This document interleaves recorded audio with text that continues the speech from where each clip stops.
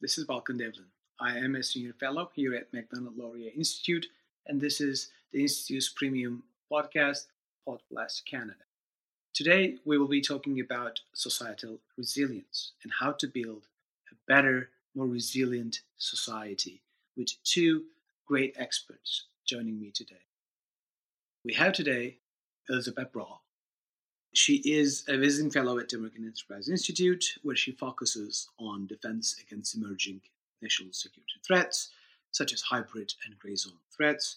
She's also a columnist with Foreign Policy, where she writes on national security and globalized economy, and a member of the National Preparedness Commission in the UK.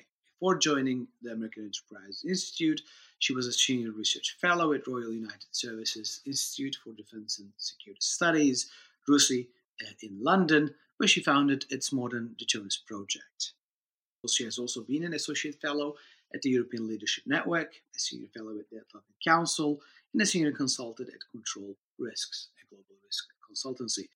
She has a background in journalism and has published in a variety of publications, including The Economist, Foreign Affairs, The Times, as well as the Wall Street Journal. She had a very interesting recent book published called "God Spies: The Stasi's Cold War Espionage Campaign Inside the Church."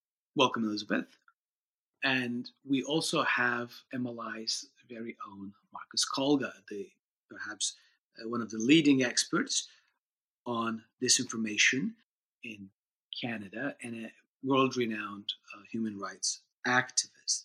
Marcus is also the founder of MLI's most recent project, Disinfo Watch. He has been analyzing and exposing foreign disinformation and influence campaigns since 2007. He regularly writes and comments in Canadian and international media on foreign disinformation and Central and Eastern European issues, and his documentary films has been screened or broadcast across North America and Europe. Marcus has spoken and testified in the US Capitol and in the UK, Australian, Canadian, and Estonian parliaments about Magnitsky sanctions, who he has been at the forefront and a vocal voice and advocate for in North America and Europe. And he has also talked about and testified on Russian disinformation and Interpol reform. Great to have you, Marcus.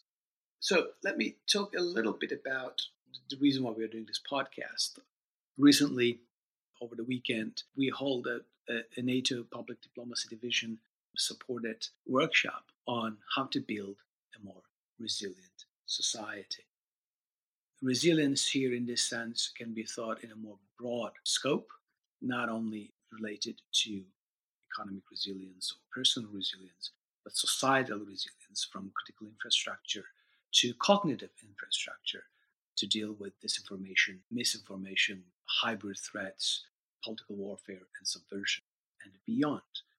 It was a very productive workshop in which hopefully we will be putting out a policy brief that reflects the discussions in that workshop. And both Marcus and Elisabeth were part of the great workshop over the weekend that NATO helped us to put together.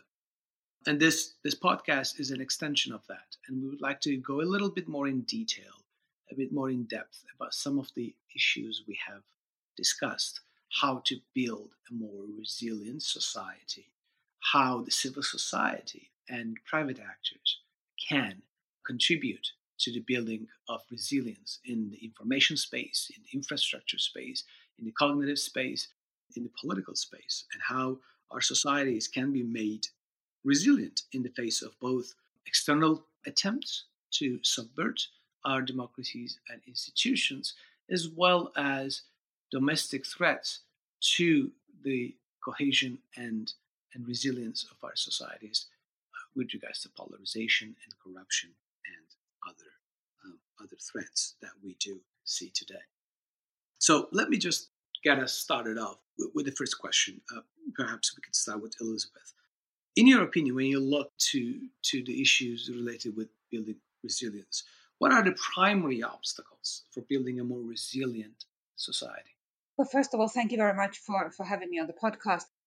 So the primary or the most important obstacle is that we in the West have so little experience, we as the wider public, of being part of a communal or collective effort in our countries. So for 30 years, and in some countries even longer, there has been this culture or mentality fostered by decision makers and indeed the rest of society, that all you need to do is to look after yourself, and that's fine when there are no problems affecting the whole of society. But when there are problems affecting the whole of society, it's not enough to just sort of go after your own happiness. You have to come together with your fellow citizens to help keep society safe, and that's what we're failing, not just in particular countries, but in every Western country, I'd say. And it's not that people are somehow unsuited to it, whereas during World War II they somehow miraculously became the greatest generation. No, I mean we all have the potential of making great contribution to our societies. We just need to be told how to do it, and the government needs to, and other civil society actors, in fact, need to provide a framework for how we can do that. So it's not a structural problem. It's just what you might call a mechanical one. So we, in a way, we do not have the muscle memory, right? We don't sort of exercise that muscle of being more resilient in the past 30 years, and we did not need to engage with a whole of society efforts, and that makes us vulnerable at this stage. Yes, and it's worth mentioning that the situation is better in some countries. So Finland, of course, has maintained its general setup of total defense, and Estonia has pursued a similar path, or maybe not as comprehensive as that of Finland, and Latvia is building up total defense as well, and Sweden is resurrecting total defense. I myself grew up with total defense in Sweden, so even I have a bit of muscle memory of that. But those who are, let's say, 30 years old and younger don't have that muscle memory. Now I've dated myself. Even I mean, I remember it made international headlines a couple of years ago.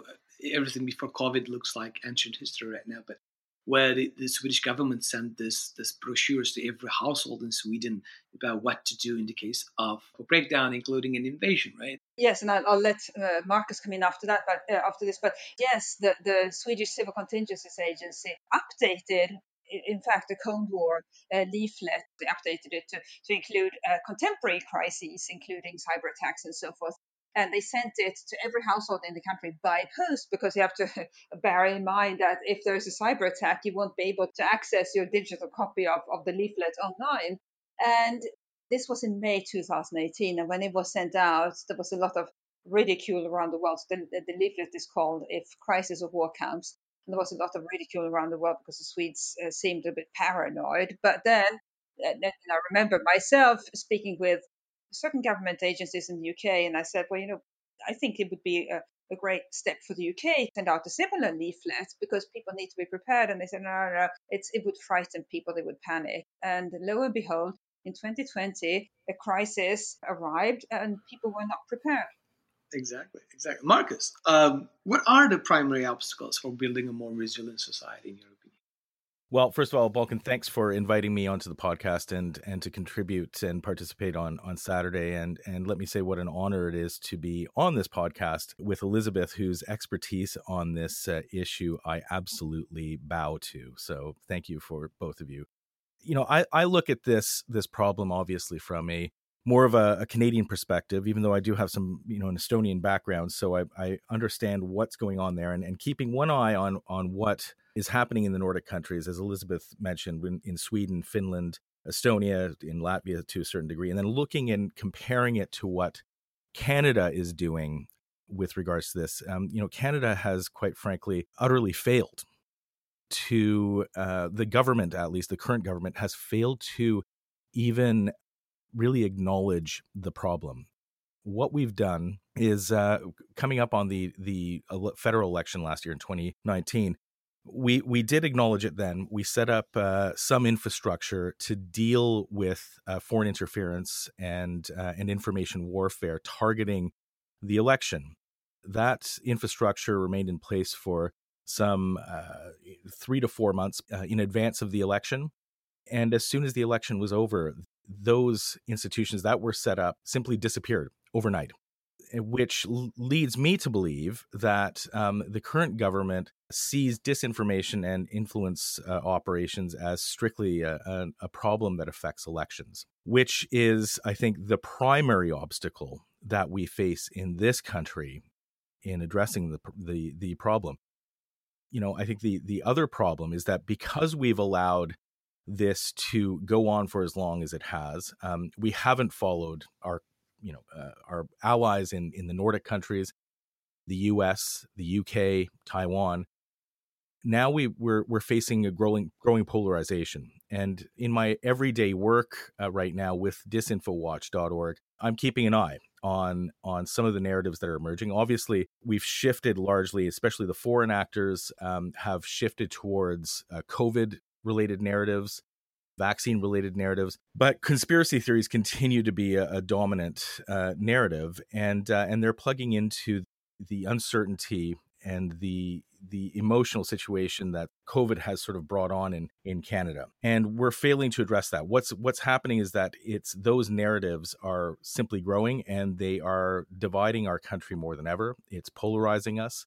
And right now we're not doing anything to address that. And I think that deepening polarization and the enabling effect that social media has on promoting those sorts of narratives, I think it represents an existential threat to our democracy and society as we know it today. And if we don't address it and work with our international allies in addressing it, we're in for real trouble. Exactly. I mean, two things perhaps are quite, I think, crucial in your comments here. One is that given how vast Canada is and how sort of distribution of our both physical infrastructure and the sort of identities and how people are connected to the country, it is very important to develop a coherent strategy to deal with a variety of potential threats to societal resilience and very importantly, the cognitive component. The fact that we're not taking it as seriously as we should and just see that as some a blip in the charts when it is around elections, I think is a huge problem. And the second, if you can talk a little bit on that, which would provide us a segue to my other question about misinformation, disinformation. Canada seems to be a ground for a variety of actors that are engaging in these information operations, influence operations, from the Chinese Communist Party to Russia, to Iran and others, which, some of our allies may be facing one or the other, but Canada has been, a playground in a way for all these influence operations, and that has taken its toll. Could you elaborate a little bit on this playfield of disinformation? Well, happily, there are 2 points on that. First is that Canada remains, I mean, we identify ourselves as a middle power, but, I think we're a little bit more than that. Canada does hold a great deal of influence within international institutions and our transatlantic institutions like NATO, within the G7. And I think in the UN also, we have a pretty strong voice. And we've taken some pretty strong actions, especially in the post-Crimea world. We've taken a very strong position on Ukrainian sovereignty over Crimea, on Donbass. We have placed sanctions on Russian entities involved with that. And we've also adopted, for example, Magnitsky sanctions back in 2017. So, I think in the Russian context, I think the Russians see Canada as a place where they can try and influence policy in hopes of influencing broader policy. The second point is that I think that we have Canada's multicultural diversity introduces some significant opportunities for some of these regimes to try and influence through those communities and influence Canada's foreign policy. With the Russian community, there are 600,000 Russian speakers in Canada. There are well over 1 million Chinese Canadians. And so there are various different influence campaigns. Certainly Russian language media, state media, seeks to influence those communities in hopes that they will then broadcast their views and that the government will change their policies to conform to those views. And the same goes for the Chinese community in Canada. Right now we're going through a fairly significant moment for the Chinese community, given how the Beijing is the new laws that are being enacted in Hong Kong, its aggression towards Taiwan, and certainly with the Uyghur and communities. I mean, there's a significant conflict that's brewing within the Chinese community. And I think that Beijing will want to take advantage of that. So those are sort of 2 points that I would have on that. Elizabeth, let me turn to you with regards to disinformation, misinformation, and particularly the relationship between how we can counter these attempts for influencing our cognitive space. Let me put it that way. Whack-a-mole structure doesn't look like to me a very effective way of dealing with a variety of a flood of disinformation campaigns. But how can we be more proactively involved? And what can we do more proactively rather than just reacting to the disinformation campaigns when it comes to building a more resilient society? Yeah, I think the fundamental challenge that we have is the increasing distrust of authorities, whether it be government authorities, political parties, news media in our societies. And so I think over the past few years, as it has become essentially sort of almost a guilty pleasure of people to pass around salacious stories on the internet, and because they don't really care. It's essentially like reading tabloids, but when you read a tabloid, yeah, you read it and then you put it in the recycling. But when you pass around, and you may tell your friends about what you read, but when you share links of similarly salacious content on the internet, you obviously poison the public discourse much more.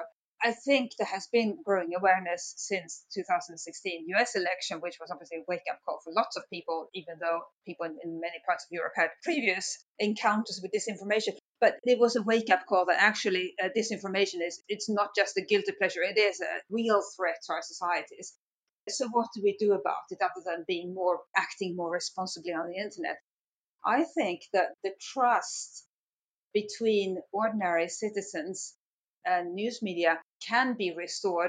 It is really broken in many cases, and people talk about mainstream media in a sort of pejorative sense. News organizations should do what legislators do, which is to have what we call in the UK a surgery, and in other countries, I guess it's called an open house or office hours, a couple of hours each week or a couple of days in some cases, where their legislators essentially are available to their constituents to talk about whatever the constituents are interested in. And I think that it's not perfect, but it gives constituents access to the MPs, and they realize that they do work for us, and yes, in some cases more, in some cases less, but there is that direct link. And I think news organizations should do the same thing. Obviously, they can't have offices in every little town everywhere, but they could do a sort of a national tour every now and then, set up a pop-up office in various towns, and invite people to come in and talk to journalists and see how you make a TV show, see how you make a radio show, see how you make a newspaper or a website. And people would discover that actually that it's not that nefarious. It's just people going about their work. There's great potential there. And then obviously the standard answers of disinformation or information literacy in school that should be taught more, which who could argue with that? The idea of in a way putting a human face to that this nondescript media would probably increase the trust in people with regards to what these people are doing and why they should not really take into account that there are some puppets they're just puppets, and there are some puppet masters behind media that try to sort of manipulate everything up. So I think that's actually excellent and a very low cost if you think about it. It's a very sort of effective, high benefit to cost ratio action of building better bridges and improving trust.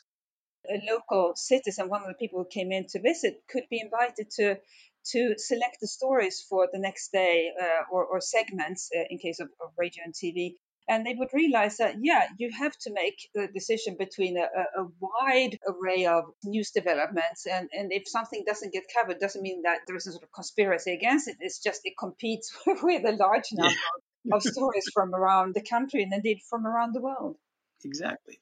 Marcus, you are sort of one of the leading experts on disinformation in Canada, and you have been into disinformation before it's cool, if I may put it in those terms.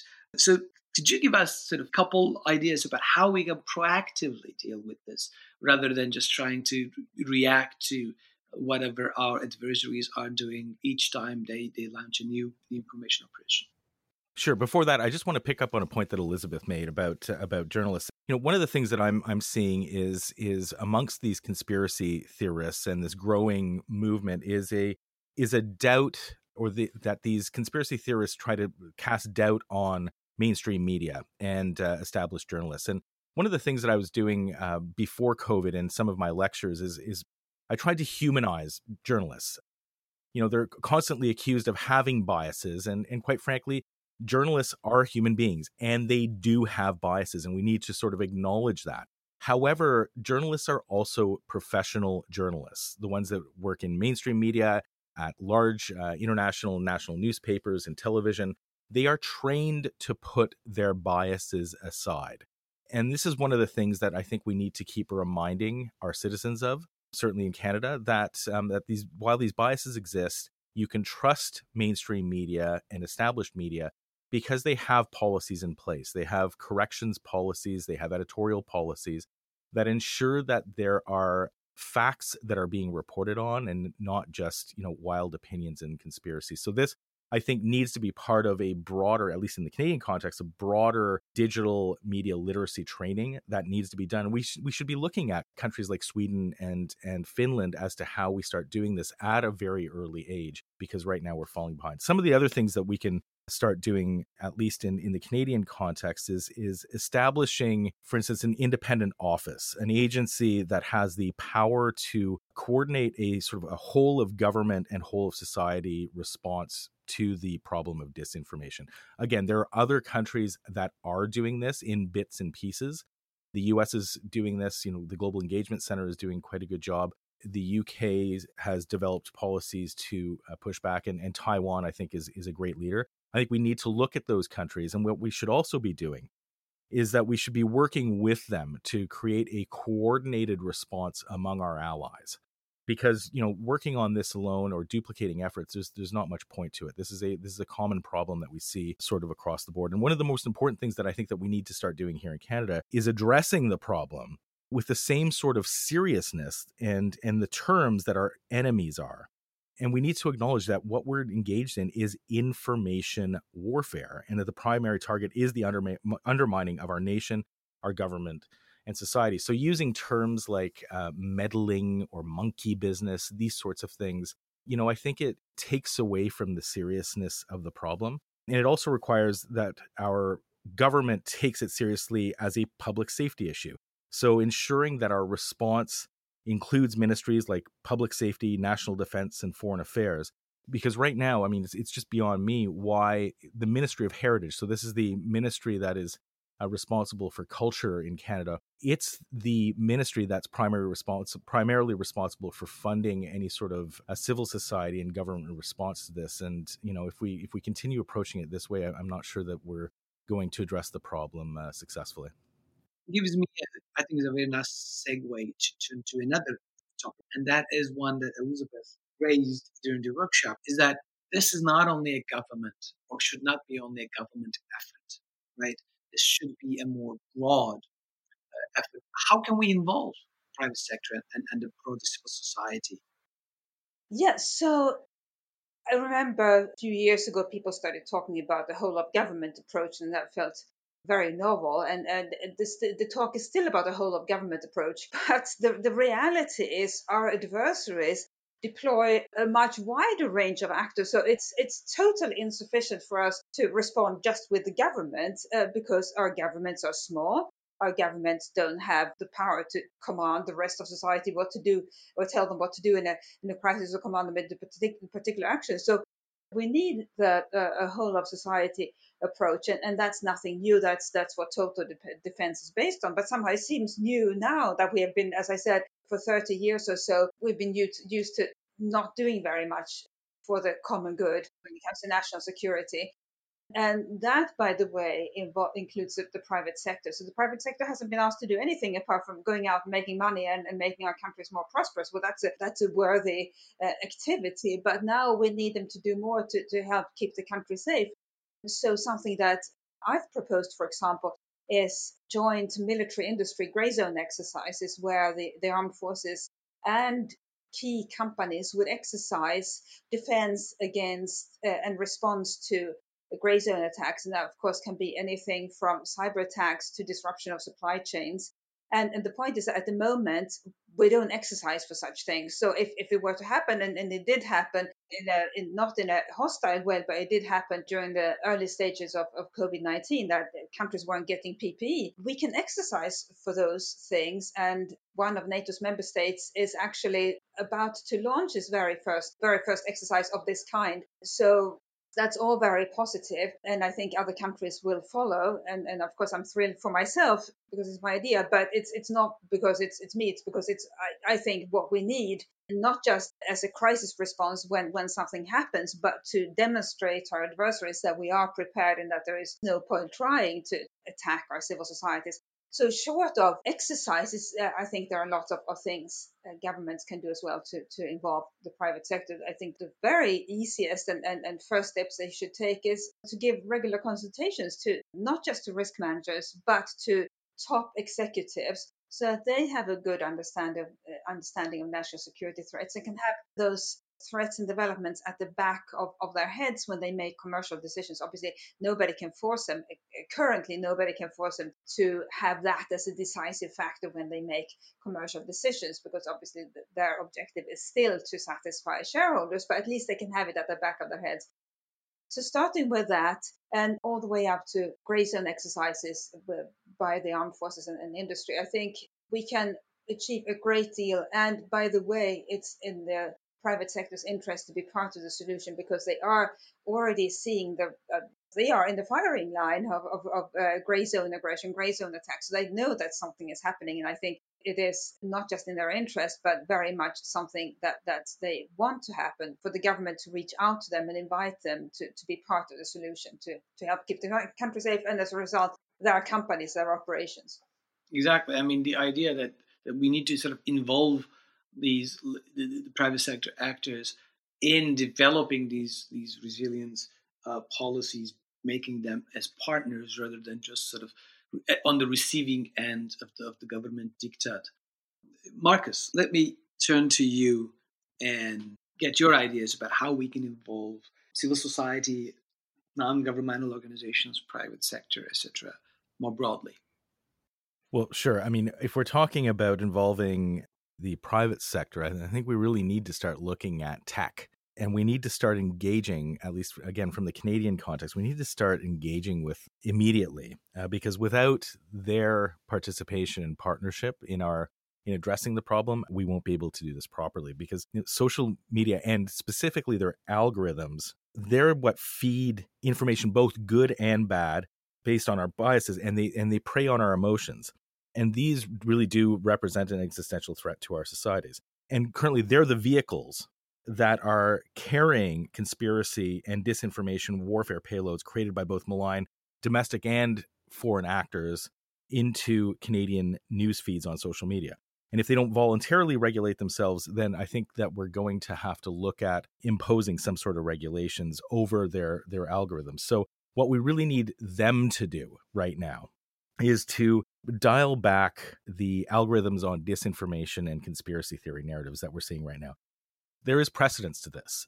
Taiwan is able to successfully do this. I spoke with their digital minister, Audrey Tang, about a year ago about this. She explained their system whereby they have a system, they're working with civil society and with the tech giants, specifically Facebook, to address disinformation. So when they're monitoring Chinese disinformation attacks against Taiwan, they alert the ministries involved and Facebook as well. And Facebook has agreed then, when these sorts of information attacks are detected, to dial back the algorithms on that specific narrative. So that means basically pulling it from the top of a news feed on anyone's feed, but not censoring. So maintaining freedom of speech principles, but also, controlling what is... Not amplifying it, at least, right? Not amplifying it. And I think this is something that we need to do. Clearly, Facebook, there is some openness to doing this. I think Twitter is being much better. Google and YouTube remain extremely problematic. YouTube is being used by the Russian government as the primary delivery platform for their state media RT. And right now, at least in Canada, where we at one point, I was going back about 4 years ago, RT was available on basic cable networks and basic satellites. So the most basic cable packages that you could receive had RT automatically feeding propaganda into Canadian homes. And the Russian government was actually paying our cable providers to do this. But after some advocacy, they've now bundled it with an international news package. In fact, I don't think it's even with international news packages. I think you have to specifically order it, which makes it very difficult. I mean, I don't think most Canadians would specifically order Russian state media as a standalone product. Yet they're able to get it on YouTube. And the big problem with this is that YouTube is enabling that disinformation, but they're also helping monetize it. So they're actually making money off foreign propaganda on these channels. I spoke with some of the people at Google last week, and we were looking at some of these issues. And one of the most important and most significant broadcasters of conspiracy theories right now, as part of Russia's sort of disinformation ecosystem, is a Canadian website called globalresearch.ca. It was named in a recent State Department report about Russian disinformation as being such. In fact, that report states that Global Research had at one point 8 GRU officers writing for it. So I think that sort of underscores. Do they have an office as well in the GRU building? I would presume so. Maybe in the St. Petersburg troll factory. Yes. But the point is that we went to the website, and I was just curious to see because I knew that Google ads were being served on there and therefore helping financially support this conspiracy theory site. Sure enough, as of last Friday, Google ads are still being served on Global Research, a website and a platform that is being clearly identified as part of Russia's disinformation ecosystem. So until tech giants like Google end their enabling of this sort of activity, I think we've got a lot of work to do. So if we're talking about the private sector, I mean, we need to start there first and foremost in addressing this problem. And I believe we should also involve civil society more broadly. Yes. NGOs, initiatives like yours, this InfoWatch and others. And this is not, sort of, I'm not saying that because we here at the Institute also, have been at the forefront in highlighting these positions. But I think it's also crucial that these efforts to engage with and, if necessary, regulate the private sector is not seen as some sort of top-down bureaucratic effort to stifle private enterprise or freedom of expression, but this is a whole of society approach that involves the broader segments of the society through the engagement with civil society institutions that actually serves, as Elisabeth highlighted, that serves the common good. The idea should be broadly that, rather than some bureaucrat sitting in Ottawa and deciding what is the best and what is not, but a broad conversation about this. Absolutely. And I would again point to Taiwan as a model of success. Here is a country that has brought together private sector, Facebook again, and is working directly with civil society. Civil society is very important to that entire defense mechanism that Taiwan has set up in detecting and monitoring foreign disinformation and informing the government of when they're seeing this happen. And this is something that Canada needs to look into, ensuring that there's some sort of an independent body, maybe it's a task force that looks into this, that can be trusted. Because, further to your point about this being a top-down effort, any top-down sort of effort that's has a heavy government hand in it is going to feed into the polarization that we're seeing now. We're that far gone. So I think conspiracy theorists would actually use that to help prove their point. And so involving civil society is a critical part of any sort of defense that we develop here in this country, at least. Yes, and exactly the idea that if you have a single point of failure, if this is all directed from one centralized place, also open up vulnerabilities about the elite capture and corruption and so on and so forth, actually could make us less resilient to deal with these problems, rather than having a broader sort of whole of society approach that brings together the private sector, civil society, government, media, and others together to understand the challenge that we're facing.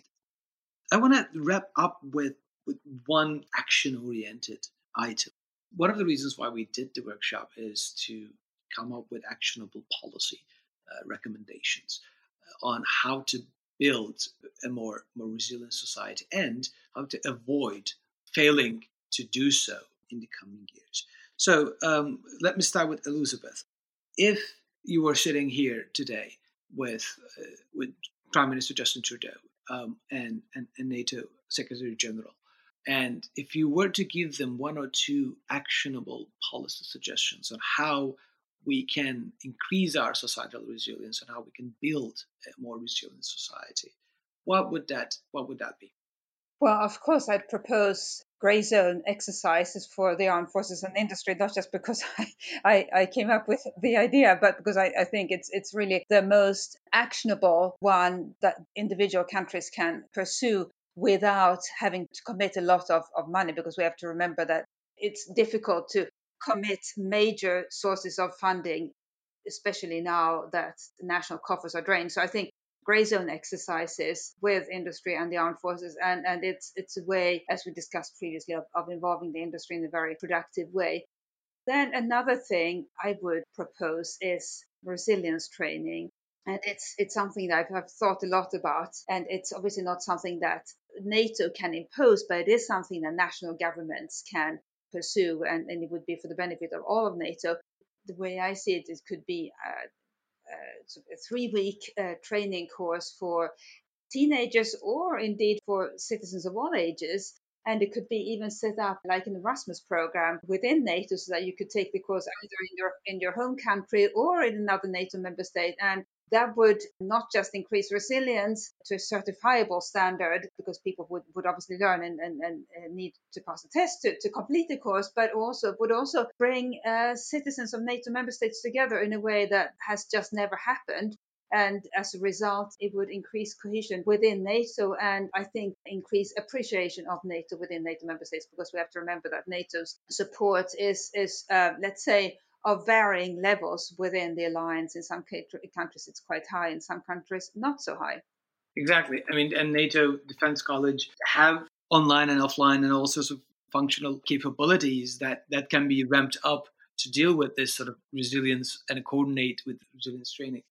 Marcus, let me turn to you with the same question. What would be your recommendations if you were sitting with the Prime Minister today, together with the NATO Secretary General?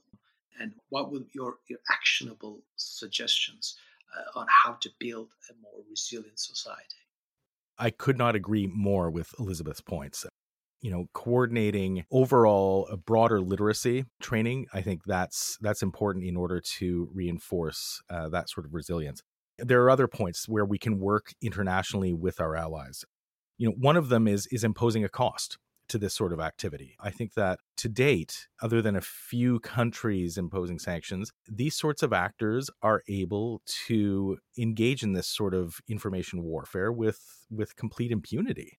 The U.S. imposed sanctions on Yevgeny Prigozhin over the past couple of months. These are the sorts of things that we need to be doing on an international level. So we now have the United Kingdom, the United States, the EU, and Canada, who have all adopted Magnitsky human rights sanctions. Australia is coming online soon, and I think Japan just 2 weeks ago held a hearing and are kicking off their own sort of process to adopt this sort of legislation. If we work together, right now we're sort of working in silos internationally, but this tool can become very effective if we can coordinate those sanctions. If all of those countries were to impose sanctions on Yevgeny Prigozhin or Malofev or anyone else who is known to be actively engaging and using information warfare to advance the interests of nations like Russia, like China, like Iran, this will start imposing a cost to that sort of activity. And it may make those individuals who are doing it think twice before they start engaging in that. The other thing that we need to start doing is working together to support civil society, to support free, independent media. Organizations, the U.S. has done this historically quite well with VOA and Radio Free Europe. Unfortunately, that those institutions have become, especially VOA, has become quite politicized over the past several years, especially right now. But I think with the new Biden administration, this should be one area that we look at. The U.S. does this very well through those institutions. Current time television offers a very good opportunity to sort of push back and start beaming pro-democracy narratives and the truth back at Russia. We should be doing the same with China. And for Canada, we have some very good experience with ethnic media and third language media where we can do this as well, and possibly work with countries like the US and the EU in doing this. And then the other point is to coordinate a cyber strategy to defend ourselves against these information warfare, and to collaborate and again cooperate amongst each other to approach the digital giants and social media. I think that if we work together and push back, the social media giants will have no other option than to listen and to work with us rather than individually. So those are sort of three ideas that I might propose to the Prime Minister and NATO. Excellent, Marcus. And I cannot agree more with both of your suggestions on how we should proceed, and particularly with regards to that we should start imposing costs on those that are waging this political warfare against our societies. This has been a great conversation. I'd like to thank you both for taking the time, coming onto the podcast, sharing your views and your very concrete, actionable suggestions on how we can build a more resilient society and how we can deal with attacks and threats on our societal resilience and cohesion. And I would like to thank one more time NATO Public Diplomacy Division for their support for making the workshop and this podcast possible. Thank you very much for joining us today.